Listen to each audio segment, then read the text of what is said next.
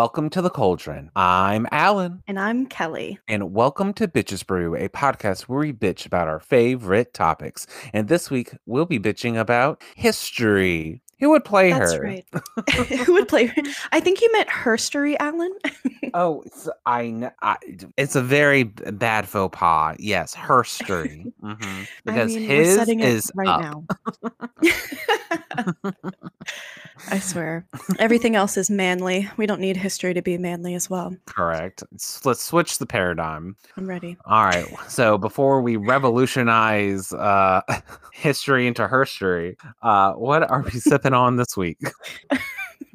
We're educated. Oh yeah. Oh yeah. Oh yeah, totally. Well, I have a glass of champagne, just straight up champagne. Nice.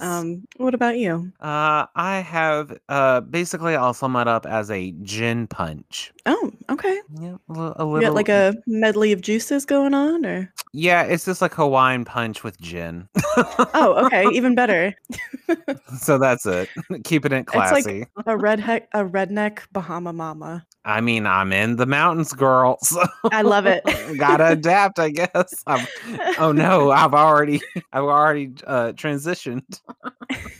Well, I recently found out what a redneck margarita is. Isn't it with Mountain Dew? Yeah, it's like Mountain Dew and tequila. I was watching Queer Eye of all things, and a man was like, "Yeah, this is how you make it." And I was like, "Who hurt you? Please help him." And they did. I think. Well, it was his ex-wife, from what I remember. Oh, his ex-wife came up with it? Goodness. It's better they're not together. Leave that in the past. God. Well, since we divulge what we're sipping on, what brief apps do we have to pass around the party?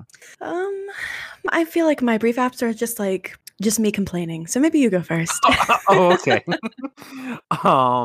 Well, mine's a little bit of an mini accomplishments that so the kitchen is finally unpacked. All the boxes are out. Everything's cleaned out. I made our bar set up with our little Keurig and coffee maker with our spirits next to them too. Really cute. Nice. What else? Justin and I went to Lowe's recently and picked out some blinds that we hung up in our living room in our kind of big bay window that we have. So the makeshift type of blinds, I guess you'll say, are out of here, which they needed to be gone like 2 centuries ago. But hey. So that was nice. Very turning that totally this house changes the look of a room too. Oh yeah, girl. Like It really treatments. does. So turning this house into a home. So we Love love it. that. I finally got my license from the DMV, so that's chill.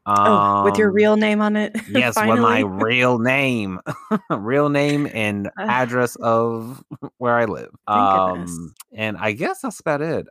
Did I talk about us hanging out with Lisette already? Oh no, last time you were going to go do that. Okay, so all right, yeah, so that was fun catching up with her, shooting the shit. We went to a local restaurant, and the food was kind of decent. It was fine. And then we went to a local brewery that was like literally like a block away from the restaurant. And girl, oh no, what happened? So it was on a Friday night, like around I think it was like 7 by that point. So like you would expect it to be like popping and locking. They had a live person singing on his guitar. Cute. Ooh.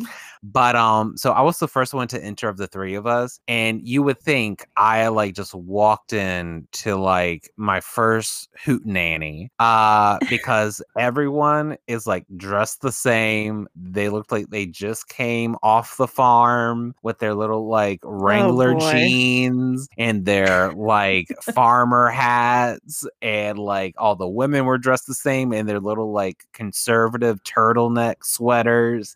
Like it it we looked like the three lost liberals walking into this brewery, and Oh my gosh. all eyes were on us, and God bless Lisette, because like she was wearing like a little like Foxy number on her, like she was wearing like a little, I think not leather jacket, but like a little black jacket, and like a nice like kind of top and everything, but like people were staring us down, like so we had Oh like man. one beer, and then like we were like, we're just gonna go back to the house, so we Yeah. proceeded to come back here and like chill and like catch up and stuff. But just going there, I was just like, we are the three little pigs that lost their way Oh my gosh. into the wolf's den. What a moment. Yeah. You walk in and everyone turns to look. And be like, I thought I smell a liberal. Yikes. But That would have me tuck and tail and run and be like, I'm just gonna go back to the restaurant. It's fine. yeah, because the restaurant was fine. It was like more diverse there. So but yeah, that's it all in my neck of the woods. So what do you have to complain about? Literally nothing important. Okay. So I got my books. They were shipped to me. Woohoo. That's not what I'm complaining about. And I caught up with a friend from high school recently, so I'm not complaining about that either. But books and connections. Fuck my I know life. my life is just going so well. And then come today of all, actually, this would have been a totally fine day, but I went to go get my hair and nails done. So I go to the hair salon at 9 a.m. Right when they open. I'm like, look, I don't have an appointment, but I'm desperate. Help me. She's like, desperate. okay. I'm a flop. Please help. Literally, pull me out of the gutter and wash me. I need a blowout. Like, help. Anything, please. Alms for the poor. So I walk in and I'm like, look, I just want to chop it all off. Not literally, but like enough to where I have like a bob. Okay. Nicki Minaj calling me Bob. So the haircut was going well. She's like, you have a lot of hair. And I was like, I know, but you know, thanks. Cut it. So she got the length I wanted and it mostly looks fine. I think it's just I told her I wanted it a little bit longer in the front than in the back, but not like a Karen hairstyle where it's like chicken feathers in the back and then right. Mm-hmm. So she got the back right, but then the front is the same length. So I look like Lord Farquaad. Like literally, oh no, I have like a grown out coconut head and it's making me so sad. Not coconut head. Literally, and I just like, I walked out and I was like, I mean, I can fix this. And I got home and I'm like trying to style it or put it up or do something. It looks okay with a headband. If I put a headband in, it's not bad. So, you know. So that's going to be your personality for the next. Literally, I'm going to be the head. I'm going to be the headband girl at work for like the next 6 weeks until this grows out. Yeah. So love that for me. 2023 is the year of the headband. Be like, Kelly, you really love headbands, girl. Like you came into your headband phase, I guess, and then you're just like in the corner shaking. You're like, yeah, another headband, another day. Yeah, so that's what's happening right now. I'm slowly getting used to it. I'm definitely glad just to have all that weight off. Oh yeah. And I feel like drying my hair is going to be a lot quicker because I cut like 10 inches. It was a lot of hair. Like it was halfway down my back and now it's above my shoulders. So it's a lot of length gone. Oh, okay. And then I was like, okay, well, my day can't get any worse. The nail salon opens at 11, so I had a little bit of time to kill. I took myself out to breakfast, read my book. I'm reading Slewfoot by Bram. It's a horror novel. It's actually really fucking good. I didn't expect to like it because I'm like easily creeped out. But so far it hasn't. I'm like 100 pages in and it's not bad. So, but I highly recommend it if you're into something spooky. And it follows a revenge plot, so that's kind of satisfying too. But finally I kill enough time. I'm going to the nail salon and I get sat with again, I walk in without an appointment, mistake. And I'm just like, please help me. I'm desperate. I know you just opened, like, do you have anybody? And they did have anybody. So I got thrown in with a dude who has not done my nails before. I don't recognize him. This isn't also the typical salon I go to either because the nail salon I like to go to isn't open on Sundays. So okay. I would have had to gone yesterday. but it's fine. I went and I literally just told him I want like a short almond shape white nail with a red heart on it. And I showed him a reference picture. It's like a smaller heart at the top of your nail. So it's like very delicate looking, but like just decorated enough to be like, oh, those are like Valentine's Day nails because that's coming up. So I was like, okay, Oh, right. Yeah. I just want something super simple. Like anybody could do it. I was wrong. I got Damn. like short almond shaped white nails, but the hearts on them Are not. I don't like them. They're huge, first of all, and they're in the center of my nail. So they're not at the top and they're not small. And they're very wiggly and wobbly and crooked, and none of them look similar. And there's giant fissures in them. So some of them almost look like broken hearts. But I'm like, from a distance, you can't tell. And also, I'm trying to like convince myself it's very whimsical and avant garde and playful. And I'm Just trying to love trying. it. I'm trying so hard. You're trying to love your nails, talking yourself up about your nails, and you having your While new looking like identity with your headbands. Lord Farquaad stumbled upon headbands and is having a field day. God. So yeah, but that's how my day has been going. Gotcha. Well, hopefully being on Bitches Brew will turn it around. Yeah, like here's hoping. But also 2023 is about inner beauty, not outer beauty. It doesn't matter if you got a shitty haircut and bad nails in the same day. You're still beautiful. 2023 is all about headbands.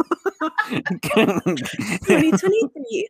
I'm gonna start my own headband brand and go viral on TikTok or something. Oh yeah, like set up And I'll make them the in Insta. thing. Right. I'll make headbands popular and subvert them into pop culture so that way I don't Yeah, look dumb or correct. like I'm 12. You gotta Regina George it. Hey, it's exactly such a good metaphor. Let's do it. God. Well, before we do that, we gotta share our talk tales, girl. Oh, this is true. Who did you pick this week? So mine is from Awesome and Very Cool. That is the name of the account. I love that. And I was like, okay, very on brand. They know what they're trying to do. And it is a video of a little child walking up to a white dog. I'm not good with dog breeds, but it's like a dog. Okay, yeah. Is it a big dog?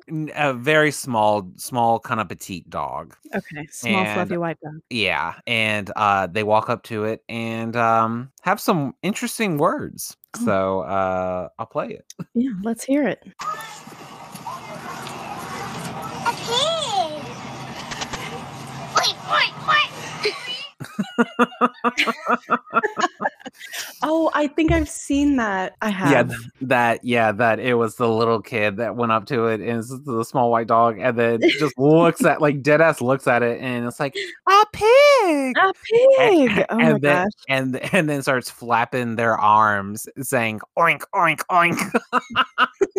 I'm like, that child's fucked up from the start. You need to redo like Bingo's barn with them. Like For real. The dog says oink, mommy.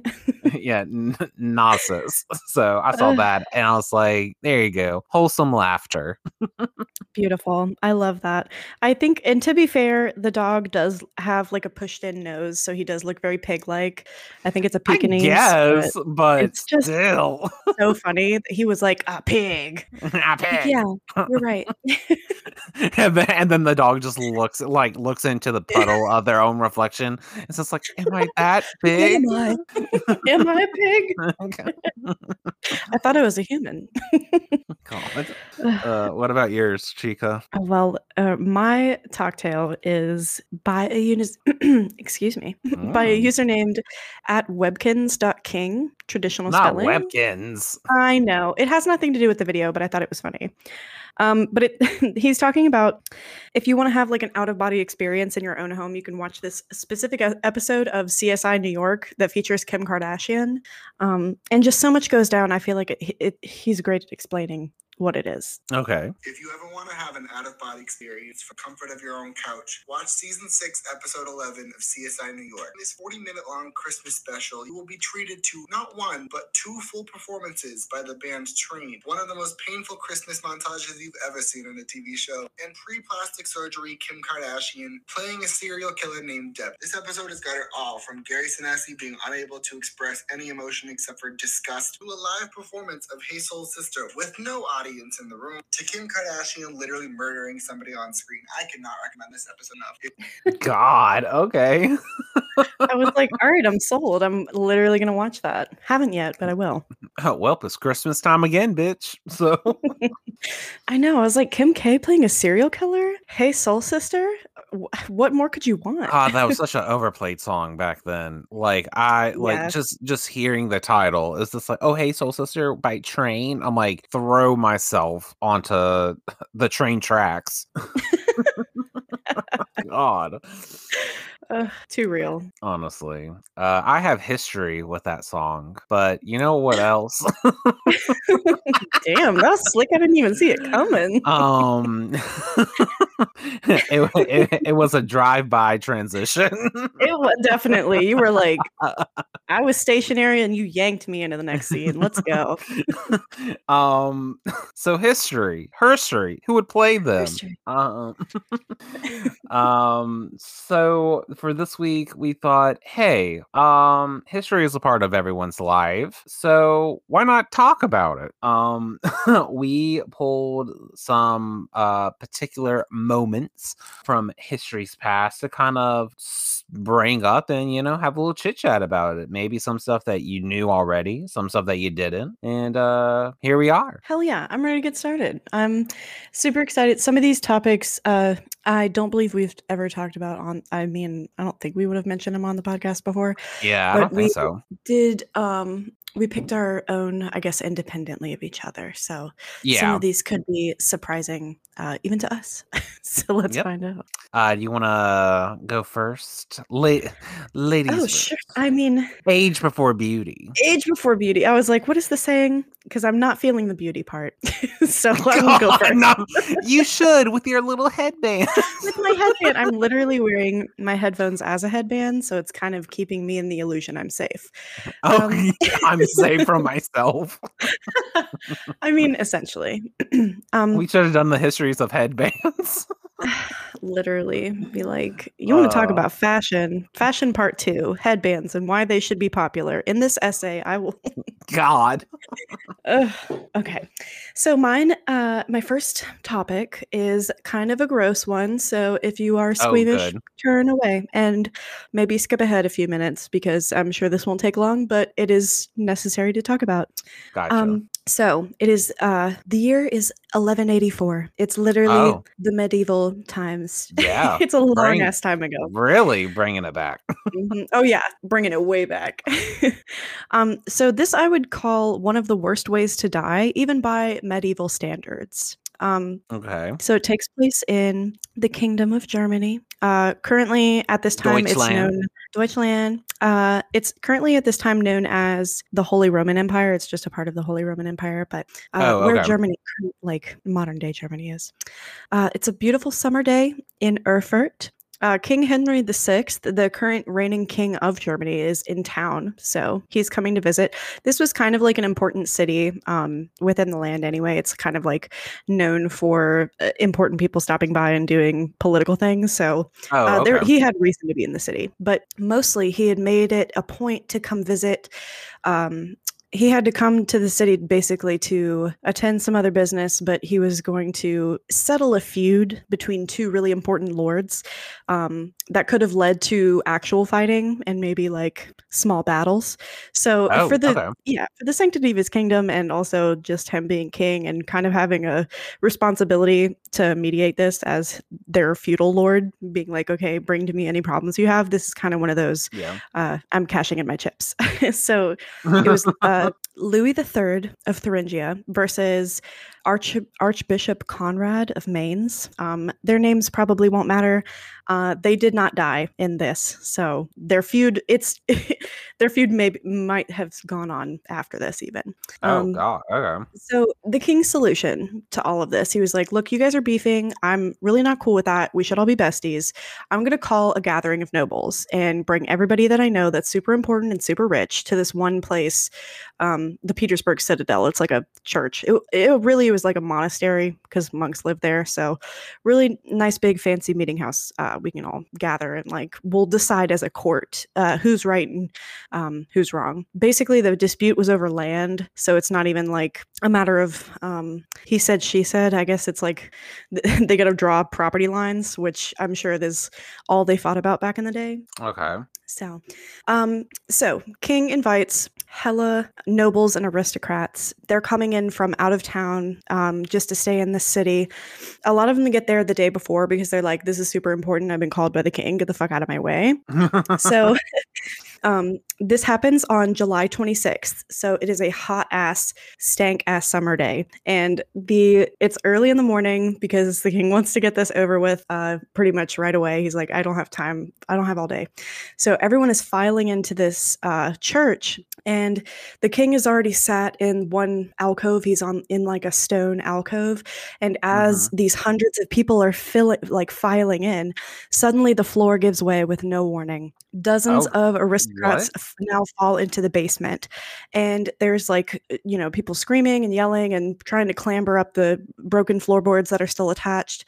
And this normally wouldn't have been a problem because a lot of people would have probably survived the fall. It's only one story. The issue stems from the basement of this monastery was where they housed the latrines. So they fell into a giant vat of human excrement.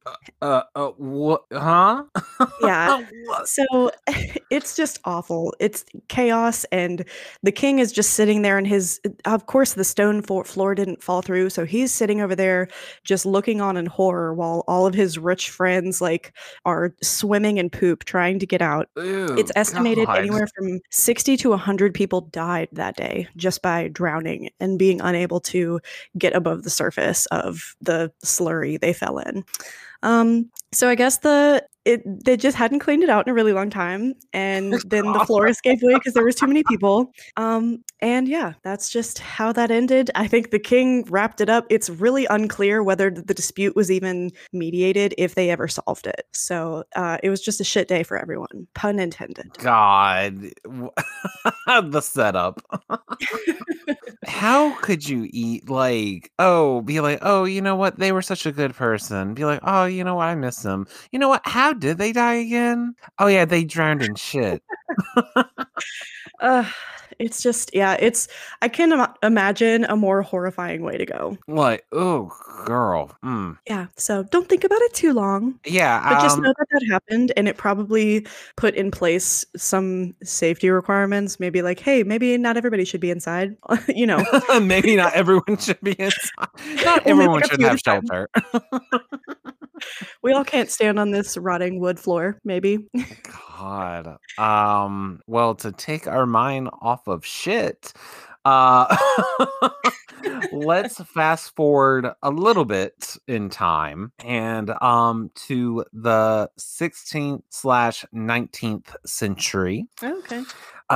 Where my topic lies, which is Commedia dell'arte. Ooh, And tell me more. I was like, you know what would be a fun topic to tell these flops? Commedia dell'arte. I don't think I'd heard about it before you told me. Honestly, this is the only thing that I remember from high school theater class. This is like the only shit that kind of like I retained / I had a class, not particularly this, but it was part of theater history that I had to take in college. But we got to this topic and I was like, shit, I remember you. I remember her. Yep. Yeah, she was the slut. She was the slut. So Commedia dell'arte all began in around 1545. Okay. So a big jump. Yeah, basically the future compared to what we were just talking about. Yeah. And I'll kind of read like a brief kind of synopsis. So it started in Italy. It is a Italian theatrical form that really branched out throughout Europe in the 16th and 18th centuries. And all the characters would wear masks. So masks were a big part of the art style of Commedia dell'arte, because based on the mask that they would wear, you could tell automatically what type of character that is. So they have the Harley Quinn. That's where Harley Quinn comes in as kind of the witty male lead, sort of. Okay. So his mask would be kind of more like not regal, but like more nicer looking. And then you would have the merchant Pantalone. And Pantalone is essentially the old, grouchy, greedy, like old guy. Love it. Absolutely.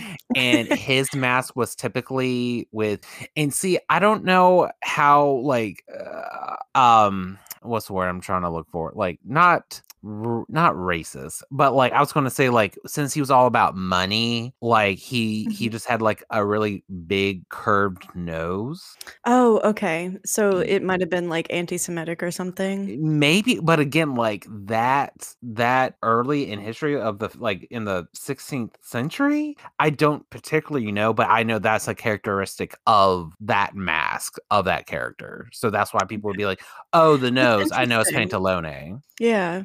And then you would have like I other mean, every story needs a greedy old man, so pretty however much. he's characterized. Yes. But then there would be like other like servants along the way. This really paved the way for like kind of the archetypes that we still see in traditional media now. Because of like the archetypes of, like, you know, the male lead, and then they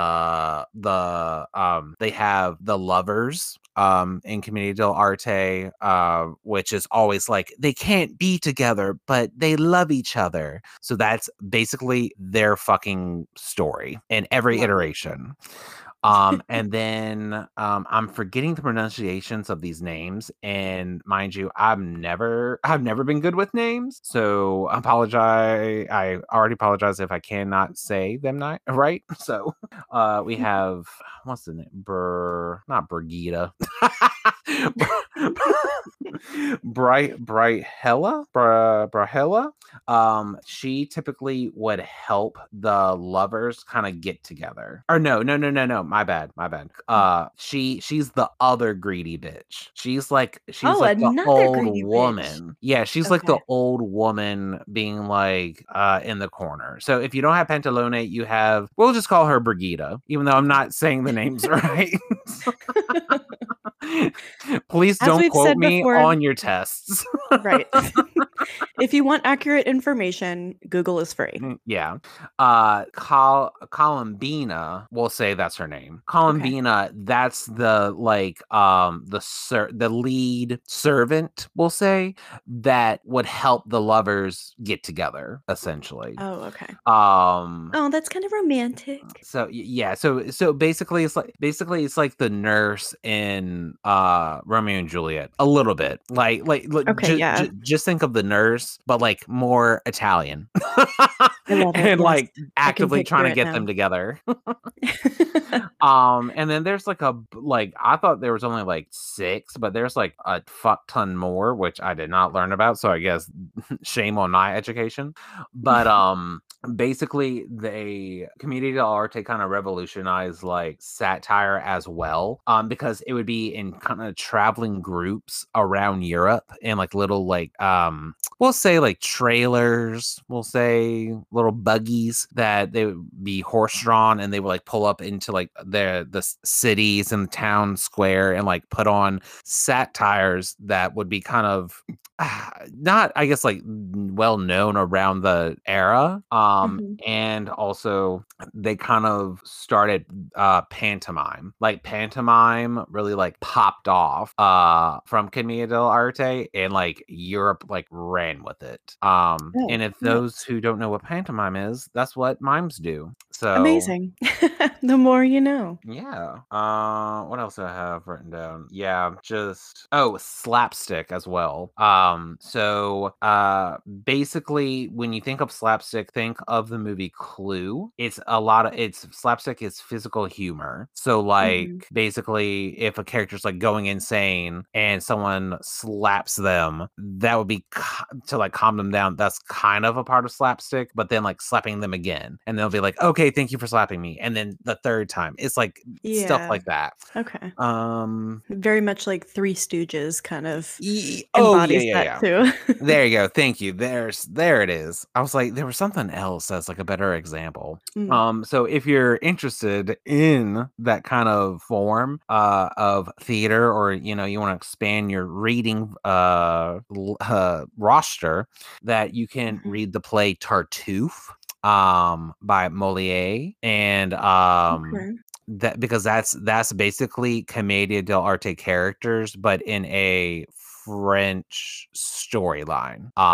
Because that's basically my I love that play that we read, because like it's just the best example, and it's funny, and and basically also too in Commedia dell'arte everything's kind of wrapped up in a neat little bow at the end. Like chaos ensues, but like the last like probably 2 pages everything gets like resolved. And be like, oh, and like it's always like an outside force coming in to like save the day. Be like, okay, so like all of this bullshit happened, and like the stakes are just gone now. So literally, humans created this mess and they could not clean it up. Yeah. So that's called I forgot the actual fucking term, but basically it's like act of God, or like God comes in. So it's like and one of the stuff is like, oh, we need money to save the house. And like they're struggling to like find money to save the house. Well, at the end of the fucking play, like, oh, the king heard about your dilemma and decided to pay for your house for the rest of your lives. You're welcome. And like that's like it. So it's like, okay, so all the shit that they've tried to do throughout this whole play meant nothing. Doesn't matter. Because the king heard your plight and was like, I guess so. So it's just an interesting form of theater. So I thought like, oh, well, since it's kind of brought like the archetypes that we still kind of use today, as like the nosy maid, the young lovers, the greedy old person, like I think it's interesting that it low-key started from there. That is interesting. So the more you know. I'm learning every day. Look at me. I know. It's not us trying to act like scholars. Not me giving a course online. Head to this website. I'm just kidding. Not us trying to be adjunct professors at Phoenix University online. We can do better than Phoenix, baby. Come on. We can do better than Phoenix? I don't know. Maybe we can't quite make it for Phoenix. Maybe we got to settle for like DeVry or something. DeVry. There you go. It's only fair. All right, well, girl. I guess, are you ready for me to lay the next one on you? I'm ready to take my notes. Do you have room in that big brain of yours? 5 big brains. 5 big brains. 5 whole brain cells is what this episode will give you. Oh, yeah, basically. Plus 5. All right, so my next one is basically the man himself, man with legend, Gregory Rasputin from Russia. Oh, Mr. Rasputin? Oh, yeah. Rasputin, lover of the Russian queen. Oh, my God. You know him? Well, for those who don't, he kind of formed a cult at one point and then got really close to the Russian family, the Romanovs, and was said to be the man who could not be killed. So more on that later. Because how he dies is fucking crazy. And I was reading it and writing it down and I was like, you're lying. You're literally lying to me. Also, are we starting our sources? I used Wikipedia. Anyway. So no, I wasn't. No. This is a free-for-all, like, we're not citing our sources. This is not a thesis to be graded. So Right. Okay. Well, hey, and we're not claiming this work as our own, so let us continue. So this man, he was born a peasant in Siberia, so it's a really harsh place to grow up. Not a lot of people survive the winters, and that means like a lot of stuff is just bare minimum up there. So, but even as a child, he claimed to be like a mystic or a healer, and that's a theme he's carried like throughout his life. Is he's just known as a mystic man. He has great healing powers from God.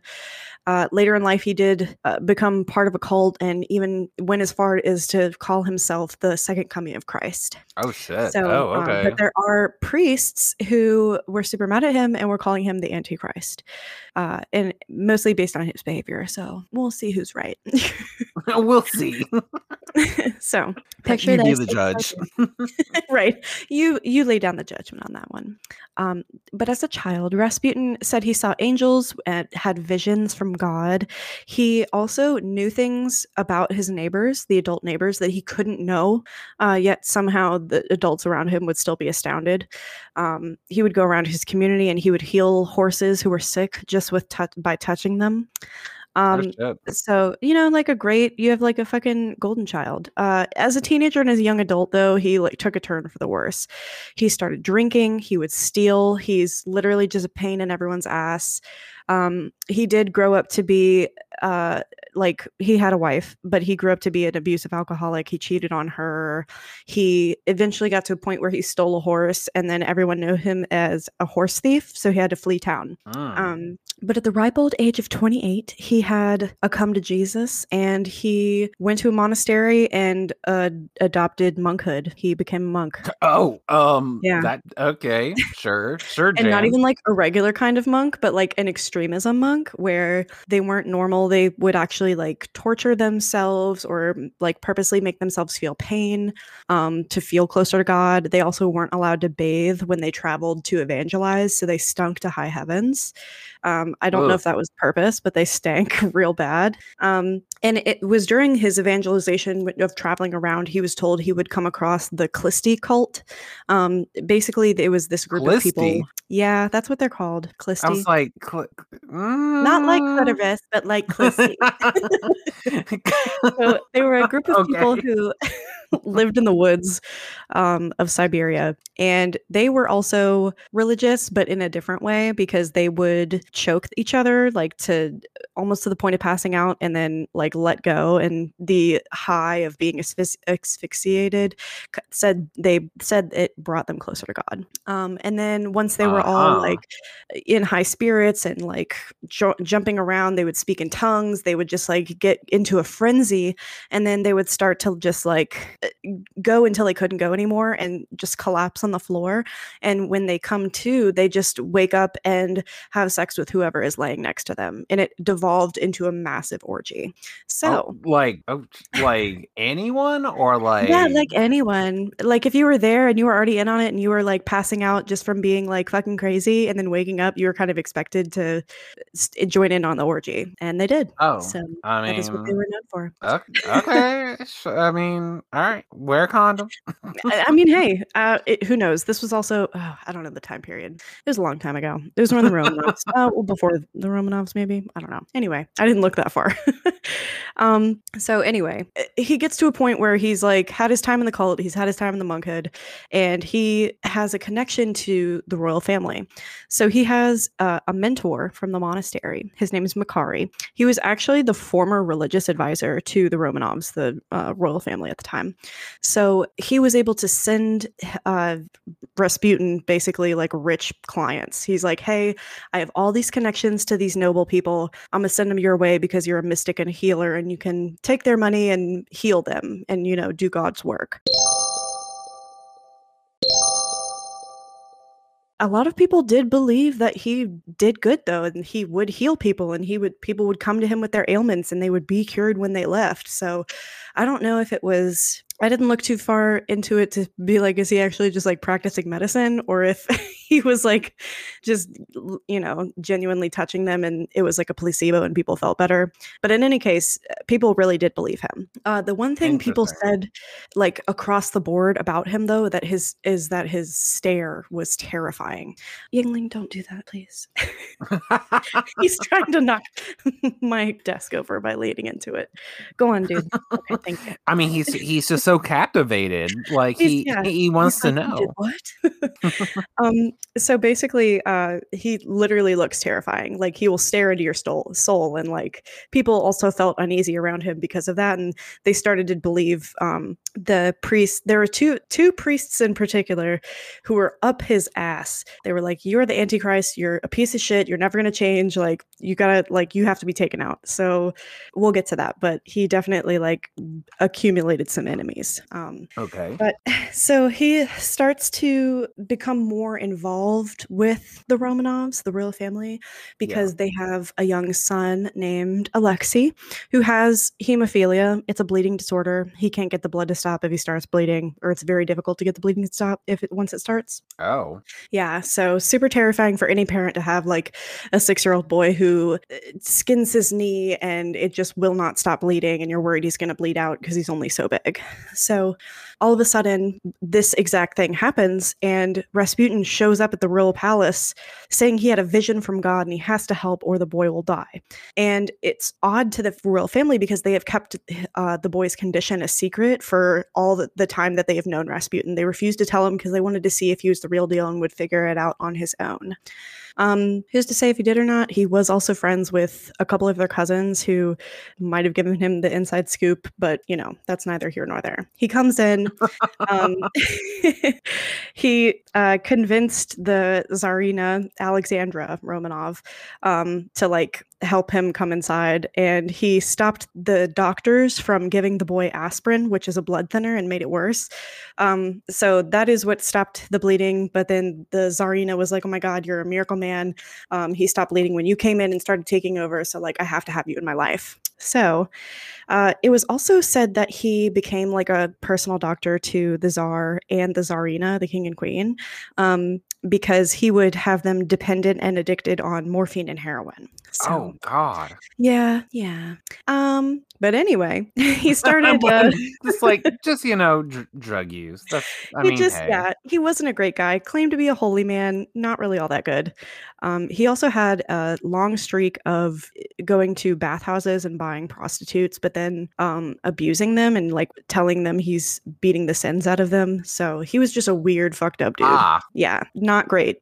So the first assassination attempt. This is where those two priests I told you about that like super wanted him dead because they think he's the Antichrist. Yeah. One of them hires this former prostitute, Kierna Guseva. She was she used to be a prostitute, but she was very abused by a client where her entire nose was gone and it was just a hole in her face. So she was convinced by this priest. He was like, "Hey, Rasputin abuses prostitutes. He's a super bad guy. You should really fuck him up. Like, get some revenge on him for everything he's done to these girls." And she's like, "Absolutely, I should." And this is where he kind of garners the nickname, the man who would not die. So she's in his hometown in Siberia. He sees her and is just like, "Hey, like I can go evangelize to her." He walks over, not even knowing she knows who he is, and much less is looking to kill him. So he starts talking to her and she's like, "Oh, I know who you are," and just immediately starts stabbing him in the stomach. Oh my God. Like, repeatedly. She has to be torn off of him. He takes a few months in the hospital to recover, but he does eventually recover, even though everyone said he should be dead. So at this point, he was already close to the royal family, but I guess the Tsarina was like, I really need you here all the time. So he started giving her counsel and kind of directing the way Russia should be led almost. And people took issue with that as time went on, and they were like, "You're not in charge and you shouldn't be telling the king and queen what to do. So like, fuck off." So this is how he dies. Oh God. The Tsarina's nephew, his name is Felix Yusupov. I mean, many people wanted Rasputin dead, but like this guy super did. So he told Rasputin that him and his wife Irina are swingers, and she says that she's bisexual. And he just like he needs Rasputin to come over and heal her of her quote unquote sex addiction. That she like has this problem and she has to be healed by him. So he comes over and he comes over and they lead him to a basement where they were like, oh yeah, she's upstairs, she's getting ready, she'll join us in a minute, but like sit down, eat and drink while you're waiting. They're feeding him wine, they're feeding him little cakes, and they sit there for 2.5 hours and they're just staring at this man wondering why he's not dead, because they've laced everything with cyanide and it's been 2.5 hours and he hasn't even broken a sweat. Yes. Well, so they say. I don't know. But yeah, I was like, are you kidding? by word of mouth, I heard. Right. So eventually, Felix gets up. He's fucking frustrated. He's like, I'm going to go see where Irina is. Goodbye. He walks upstairs, goes to get a revolver, literally comes right back down. Rasputin sees him with the revolver, doesn't care, is not fazed at all, and he gets shot, I think in the chest or something. Oh my God. So Felix leaves, and Rasputin is just like in the basement, dead. Yeah. Presumably. Later on that evening... Hang on, it gets crazier. So later on that evening, Felix comes back with the doctor just to like make sure he's dead. And as they go over to check his pulse and everything, Rasputin lunged. He like sprung up at them. The doctor immediately fainted. And Felix fled to go get other people to help him. He was like, what the fuck? This man is still alive. I cannot believe it. Once he gathers everybody and gets back to the basement, Rasputin had actually escaped out of the cellar stairs and he was making his way across the yard. He was crawling away and eventually he does get caught up too. He's immediately shot in the head by Felix, and then 5 other men with revolvers are also just like filling him with bullets. So he is just like riddled at this point. Oh my God. I know, it's rough. So they load him up into a car in the trunk and they take him to a river where they throw him into a hole in the ice and say goodbye. Later, when the body is recovered, his arms are found in an upward position, like he would have been pushing on the ice, and water was found in his lungs as if he was still alive and breathing when he went in the water. So they were like, how did he survive all of the bullets and then being thrown in the ice and then still trying to fight? Who's to say? Once this news got back to some really important people, they were so terrified. They had already buried Rasputin, but they dug him up again and buried him, and burned him. Sorry, they dug him up and burned him because they were like, I'm not taking any fucking chances. we're not doing this here. Yeah. And the only other thing, before they burned him, they did cut off his penis, and it is still on display in a museum in St. Petersburg because it was apparently like legendary for some reason. I think it's because legendary. Yeah, what there was a point in time legendary. I mean, this might be the only one. I don't know. What? Yeah, crazy. I mean, and he predicted his death. He wrote about it in his diary. He wrote a letter to the Tsarina and was like, look, one of your own family members is going to kill me. And once they do, your whole family is going to be dead within 2 years. That very much proved true with the Bolshevik revolution. The entire Romanov family was killed and Russia would never be the same again. Well, shit, bitch. I know. That man would not die. I was like, holy hell. I'm sorry to that man, but but genuinely, his penis is on display. Yeah, and his penis is on display. I'm sure it looks like shriveled and disgusting. I've never been to St. Petersburg. You mean every other penis? Oh God! And at this point, it's over 100 years old. Like, give it up, put it to rest. Yeah, just burn it, maybe. Yeah, I don't know. probably burn it. Well, damn. All right, took us on a journey. I know, from orgy cults to healing to not dying ever. Yeah, multiple bullet wounds, but then still pushing up on ice to try to survive. Yeah, crazy. So my next one isn't necessarily like a topic per se, but it's just I found this article and I thought it was really interesting. So it's like, why not? It is 50 amazing historical facts that you never knew. Ooh. So I'm not going to do all 50. I'm just kind of scouring them again and just kind of plucking the ones that are like actually like, oh shit, not like actually Abraham Lincoln was a racist, like shit like that. Like it's just like okay. So the first one I have is a woman was elected to Congress before women could actually vote. Nuh-uh. Yep, a What woman. did she do? Just sit there? I mean, a woman was elected to the U.S. Congress before women could even vote. Jeanette Rankin, I think, joined Congress in 1916, which was 4 years before women could actually vote. The 19th Amendment, which gave women the right to vote, wasn't passed until August 18th, 1920. Damn. I hope she was there to help pass it then. I know. The Bloody Mary wasn't always called Bloody Mary. Oh, what was it called? Because like you know what Bloody Marys are, right? Yeah, tomato juice, vodka, celery stick. and like something else. Yeah. The popular brunch beverage and hangover cure, which I do not stand by. I don't think it's That's a mistake. You can fuck off with that. But did not actually start off being called a Bloody Mary. It was actually called a bucket of blood. Oh my gosh, that's revolting. After a bucket of blood, it transitioned to Red Snapper. Much better. And finally, Bloody Mary. Yeah, I think I would do Red Snapper then. Oh, yeah, I would love that bucket of blood. Yeah, if you could bring a bucket of blood to the table, I'd be fucking thrilled. Yeah, just... That's amazing. No, we're just not having that. The color red on my nails right now is actually Bloody Mary is the name. I knew it. It was tied in. Yeah. a little tidbit. All right, let's see. Walt Disney did not draw Mickey Mouse. I think I knew this one. While Walt Disney did have the idea of Mickey Mouse and also provided the voice, the imagery was created by the animator I cannot say that. Uwu?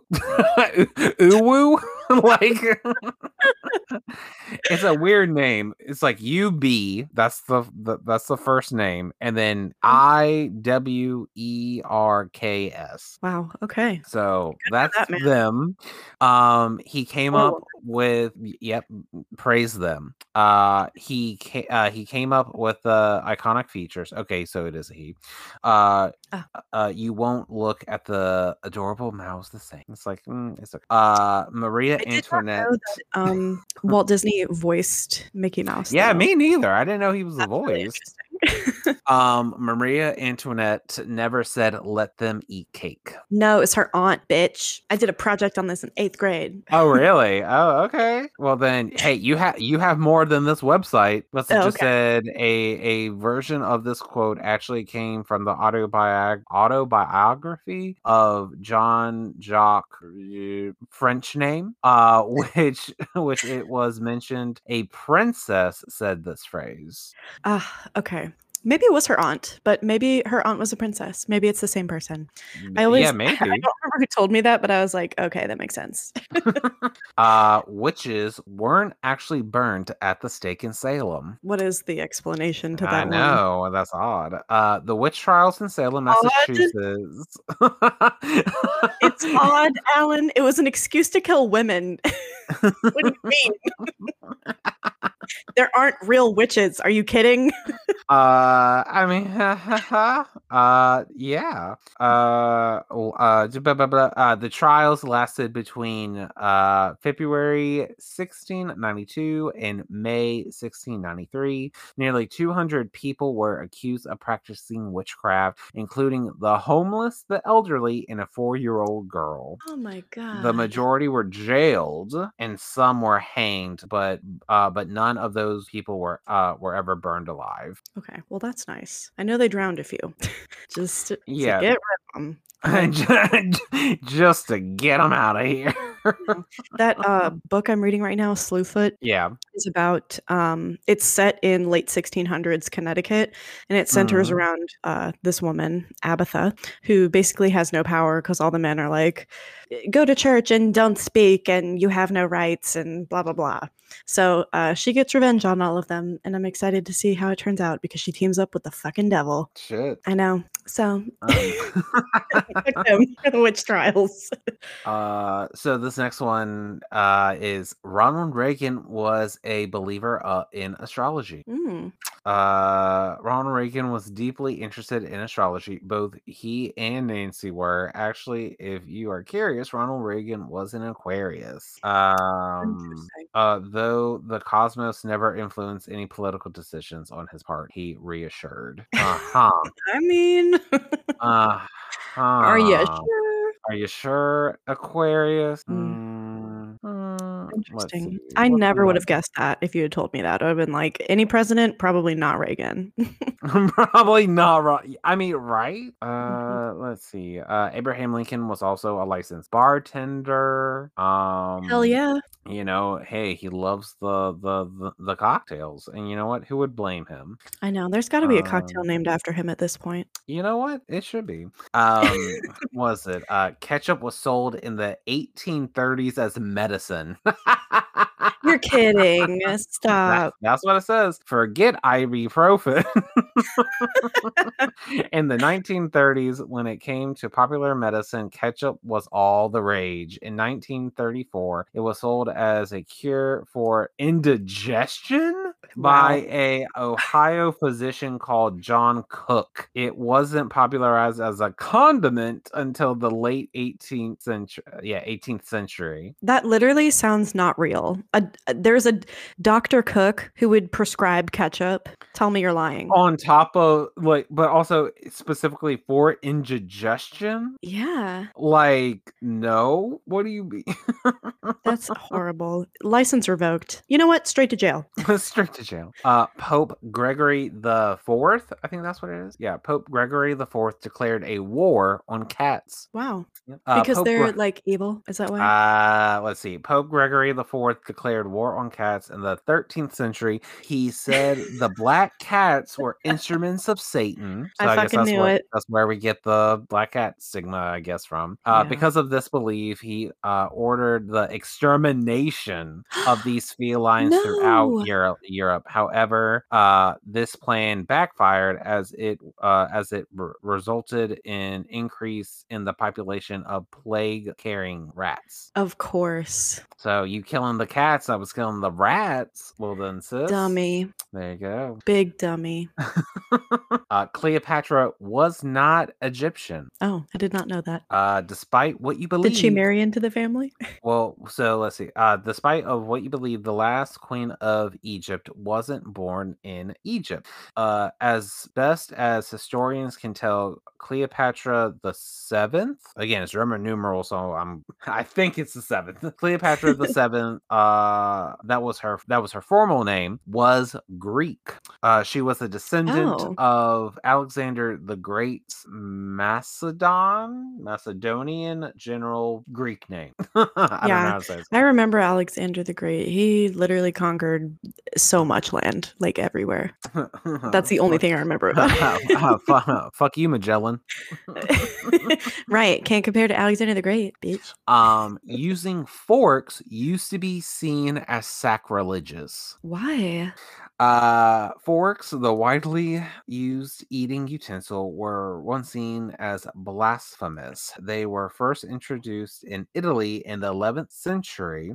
These spiked spaghetti twirling instruments were seen as an offense to God. And why do you ask? Because they were artificial hands, and as such, that is the dumbest thing I've ever heard. Sacrilegious. Wow, rude. Yeah. Wait, if they were invented in Italy and the Pope literally resides in Italy, how did that get out from under his nose? Was he too busy doing other Pope maybe. things. I guess maybe the Pope was like, yeah, that's fine. Yeah, fuck the cats, but forks are cool. Yeah. The Olympics used to be wait, what is it? The Olympics used to award medals for art. I love that. We need to bring that back, honestly. Yeah. From 1912 to 1948, the Olympic Games Wow. held competitions in fine arts. Medals were given for literature, architecture, sculpture, painting, and music. Naturally, the art created was required to be Olympic theme, according to the modern Olympics French name guy. The addition of the arts was necessary because the ancient Greeks used to hold art festivals alongside the game. That's amazing. I know, bring that back. Yeah, seriously. I would go. I would watch the Olympics if there's like they said music too. If there's a fucking concert for the Olympics, oh, bet your ass I'm watching. Bet your ass I'm trying to get tickets. Right? It would be like Eurovision, but so much better.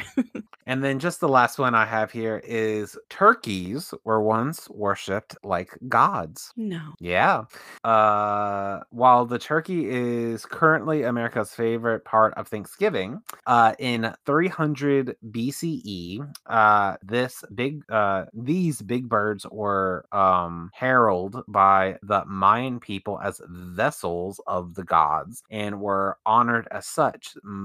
So much so they were domesticated to have roles in religious rites. They were the symbol of power and prestige and can be found everywhere in Mayan like symbols. Wow. So, okay, turkey. Sorry, turkey. Yeah, turkeys are dicks too. They're really not nice birds. Well, yeah, because I guess they're like, we were once treated as gods. Yeah, now they're just bitter. Yeah. Wow. I never would have you had said any bird would have been not turkey, girl. God, it's not a turkey. Absolutely not. Bitch, you're the driest meat. Right. You don't even taste good. Maybe that's why they're bitter. Maybe. They're like, we don't even taste good and you kill us. Gosh. Well, that's all that I have. Okay. Well, I do have just one more if you're ready, I guess. I mean, hey, this punch is hitting, so I'm right. listening. Sit back and enjoy the ride. Yeah. Okay. So my next topic is Amelia Earhart. The baddest bitch. The baddest bitch. She's the baddest of them all. So she was definitely America's sweetheart for a time, and sadly went missing in 1937. Okay. But she was a really important aviator, I think just for women and for aviation in general. She set a lot of records. So she was born July 24th, 1897. 1897. I had to look that up twice because I was like, there's no fucking way, but it's true. Damn. I guess.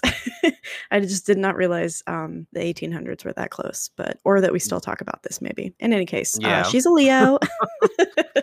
She's a Leo. Yeah. Okay, Ronald Reagan already knew that. Already been knew. He's like, okay, what else? She's most famously known for being the first female aviator to fly solo across the Atlantic Ocean. She accomplished that in 1932. So she was also an avid writer. She was the first, I said that. She set many other records. She was not only the first woman to fly over the Atlantic solo, but she was the only person to do it twice up until that point, men and women included. She set the record for the longest flight by a woman, and she also crossed the Atlantic in the shortest amount of time out of men and women. So I thought that was really cool. I was like, you go, girl. Abso-fucking-lutely. And she was born in Atchison, Kansas. Not Kansas. I know. I was like, I'm from Atchison. Where the fuck is that? Where? Right. Sorry for our people who live there who listen. Oh, it's from the most popular girls in school. I mean, Atchison's famous at this point. um, Oh, you're right. You're right. I forgot about it. It's like I have heard that name somewhere in the back I of my know where brain. I know of an Atchison. Swizzle sticks. Literally. So, basically, she has she had led a super interesting life up until the late 1930s when she went to basically fly around the entire world. She was going to be the first woman to do this. So she set out, it took a couple attempts, but I'm just going to talk about her last attempt where she disappeared, just for Okay. time's sake, because she led an incredibly long and amazing life in her short 39 years on this earth. Excuse me. So she had a crew of 3 men that she assembled basically to get this task done. Captain Harry Manning was going to be her first navigator. Fred Newman was her second navigator, and Paul Mantz was a technical advisor for her. He was a Hollywood stuntman, so I thought that was really interesting. What? Hollywood? Yeah. All right. But yeah, he had qualifications, and I guess that's enough. He's like, Yeah. to be a technical advisor, if something's going to go wrong, a stuntman probably knows it. So that makes sense. But the plane that she was traveling on was the Lockheed Electra Model 10. I think Electra is just such a cool name. But it was specifically modified to have no passenger windows. And then she also added extra fuel and batteries, storage for those, as well as like a navigation station, just for her purposes. She literally stripped this bitch down and put as much fuel and supplies on it as possible. So the original plan was to fly west from California to Hawaii to Australia to India, over Africa, land in Florida, and then go back to California to make her circle around the globe. Yeah. So she started this March 17th of 1937 in Oakland, California. She had the first leg was pretty easy. They had periodic problems trying to get to Hawaii, but they ended up staying on the island for 3 days to do some repairs before taking off. But when they tried to take off from Hawaii, something catastrophic happened. She wasn't able to take off properly, so she had to circle back and land, and there was heavy damage to the plane, to the point where they had to ship it back to California. So she had gone the first leg, and it was not going well. They had lost so much money at that point. She had to campaign for funds and do fundraising with her husband, George Putnam, which I didn't look into how they met, but he at one point was a publicist looking for women to fly along with a man to cross the Atlantic Ocean. So she was also the first woman to cross it, not solo, but the first woman period to cross it in an airplane. So via this publicist, George Putnam, who she later ended up marrying. But anyway, they're gone for so long. She's campaigning. She's literally so tired. And once they have enough money, it's been so long that they have to craft a new flight plan because of weather changes. So now they decide they're going to go east across the world. At this point, Paul Mantz backs out, the Hollywood stuntman who was her technical advisor. He had a contract dispute. And then Harry Manning is also dipping out because he had prior commitments. So it's literally her and Fred Noonan and nobody else. Or not that I saw through my research. There might have been, but they're the main 2 people, and they are the 2 people who go missing ultimately. So I think they were in it till the end together. But finally, 3 months after her first attempt, on June 1st, she leaves Oakland, California to go to Miami. Things are great, super successful. They go to Puerto Rico. Things are going well. They go to Morocco. And then from Africa, they go to India. Everything is going great. They're traveling down through Southeast Asia, through Bangkok, and they finally make it to Australia, where apparently they had to do some crucial repairs to the airplane. So this is where she leaves from Australia to go to Lae, New Guinea, New Guinea, sorry. And that happens on June 29th. So it takes her the full month of June just to get to Lae, New Guinea. And this was supposed to be her final leg of the trip. Yeah. So she's traveled 22,000 out of her 29,000 miles she needs to go. She only got 7,000 miles left, which it should be chump change to her at this point. Yeah. Because you've gone so far. But the issue is she's she's flying from Lae. She's driving that flying car that Ronald Weasley has. She has to go to Howland Island. It's very small, it's very flat, and a lot of pilots can confuse it with cloud cover. So you have to be flying at like 1,000 feet or less to even see it sometimes, especially if it's bad weather. So kind of a shitty target. They plan ahead for this though. They put in a shit ton of fail safes. They have sextants for celestial navigation, so they can do it by hand if they really need to. They have contact with 2 massive ships that are on the water, and they told them to light up every light they have to like make a runway for the island just so they could see where this place is. So they should have been able to see it. And one of those ships is the Itasca, and that's going to be really important because it's the last ship that they make contact with. So it's July 2nd, the day they go missing. Immediately there are errors that first morning, or in the morning, first thing. They fail to bring any short radio wave frequency radios. They only have high frequency radios that they brought with them. And the theory is that they left the short frequency radios behind for fuel cans. They wanted more fuel on the ship. Oh, okay. It's estimated that they filled the Electra to 1,000 gallons. So 50 gallons short of its total like fullness capacity. Yeah. I don't know if that matters, but they do mention running low on gas later. It's also overcast on this day, so you can't use those celestial navigation things because you literally can't see the stars. And then they also, I think the biggest flaw that happened was they had the incorrect maps. They had just like poorly, I guess, drafted navigational maps that put them 6 miles off of their real location. So if you're searching for something along a line that you think an island should be on this longitude line, you're following the wrong longitude line. Yeah. So, I mean, that's kind of a big deal. Also, in general, radio communication was just poor that day. There was a misunderstanding between their plane and the ship, the Itasca, as to what frequency to use and even what check-in time, because the plane that they were on, they were using Greenwich Civil Time, and then the ship was using Naval Time Zone, so they were 30 minutes apart. If you say it's 7, they say it's 7:30. It's not good. So at 7:20 a.m., they had been driving. They had been flying all night. I mean, you really want to make her I know. I was like, she's going to be a race car and a fucking race car driver in my head for whatever reason. But they had been flying all night. So come 7:20 a.m., Earhart reports their location. They're about 20 miles off the New Guamara Islands. At 7:45, they say this: Itasca, we must be on you, but we cannot see you. But gas is running low. Been unable to reach you by radio. We are flying at 1,000 feet. The ship replies, but again, there's no indication that she got this message. They had been sending a steady stream of communications, but there was no reply from Earhart that she had heard them for whatever reason. And I think it's because they were using high frequency radios, and they said specifically the ships did not have high frequency radios to send a correspondence back.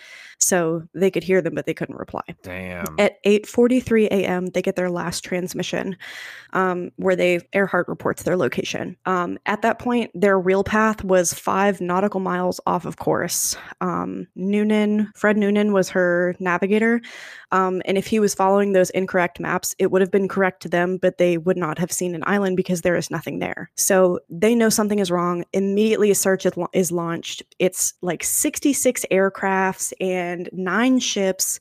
It's like a $4 million search that's authorized by President Franklin D. Roosevelt himself. Oh, fuck. Yeah. All 16 right, days later, they do not find anything. The search is stopped, but George Putnam didn't stop searching.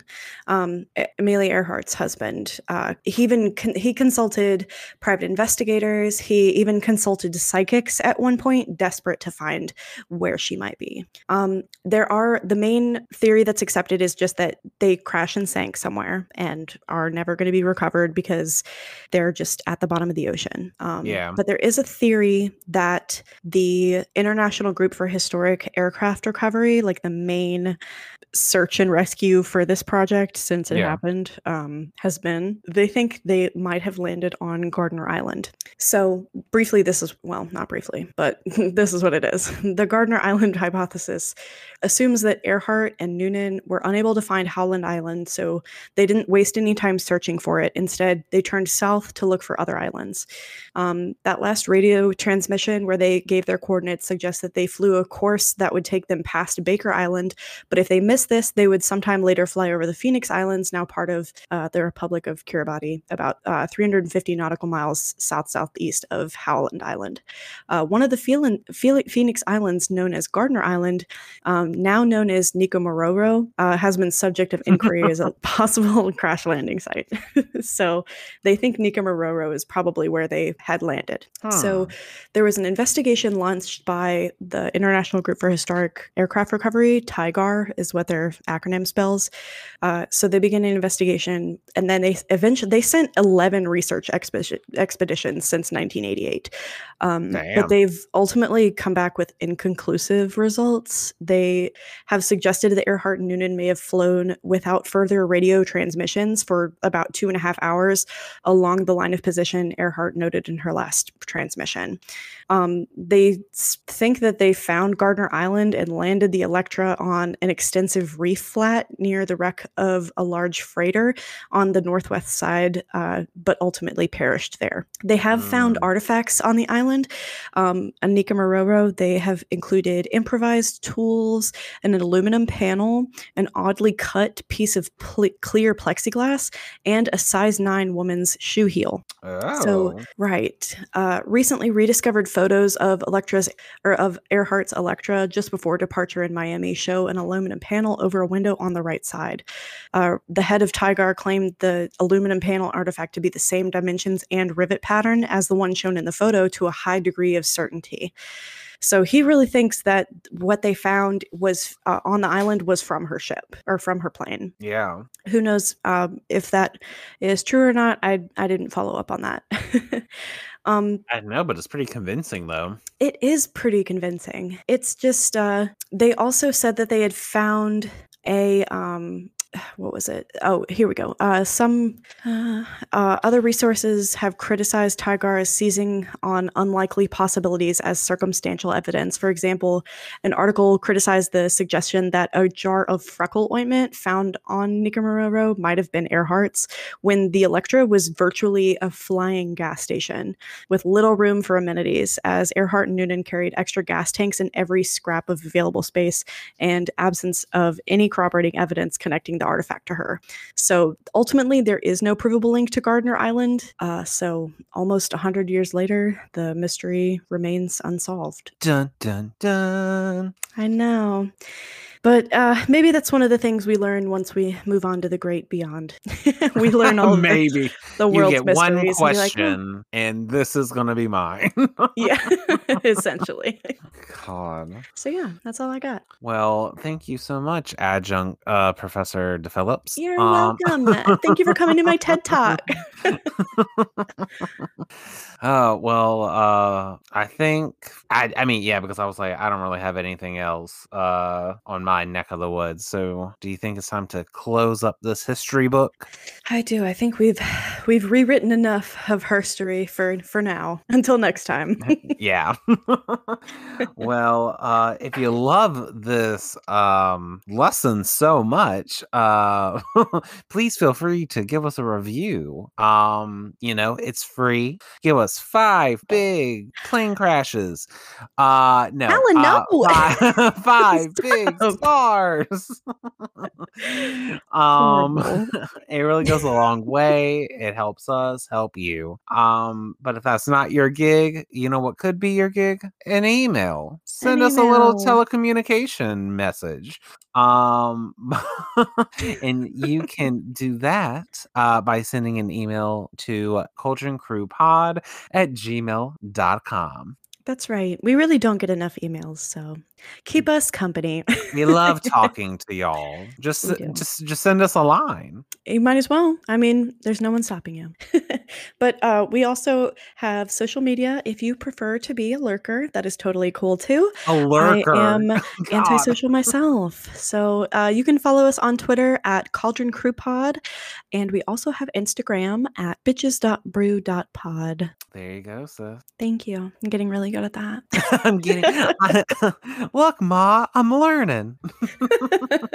God. Hey, if you didn't learn something this episode, sorry, we'll try harder next time. Yeah. It's definitely on us, not you. You're never the problem. Never. You're perfect and could do no wrong, dear listener. Well, until next time, stay sipping, my pretties. Bye-bye. Goodbye. History? Don't you mean herstory, honey? Heyo. Enough. I'm gonna have to block you. No, I mean, what? This will go down in our history books. Oh, I will not forget. Thank you. Bye, y'all. Goodbye.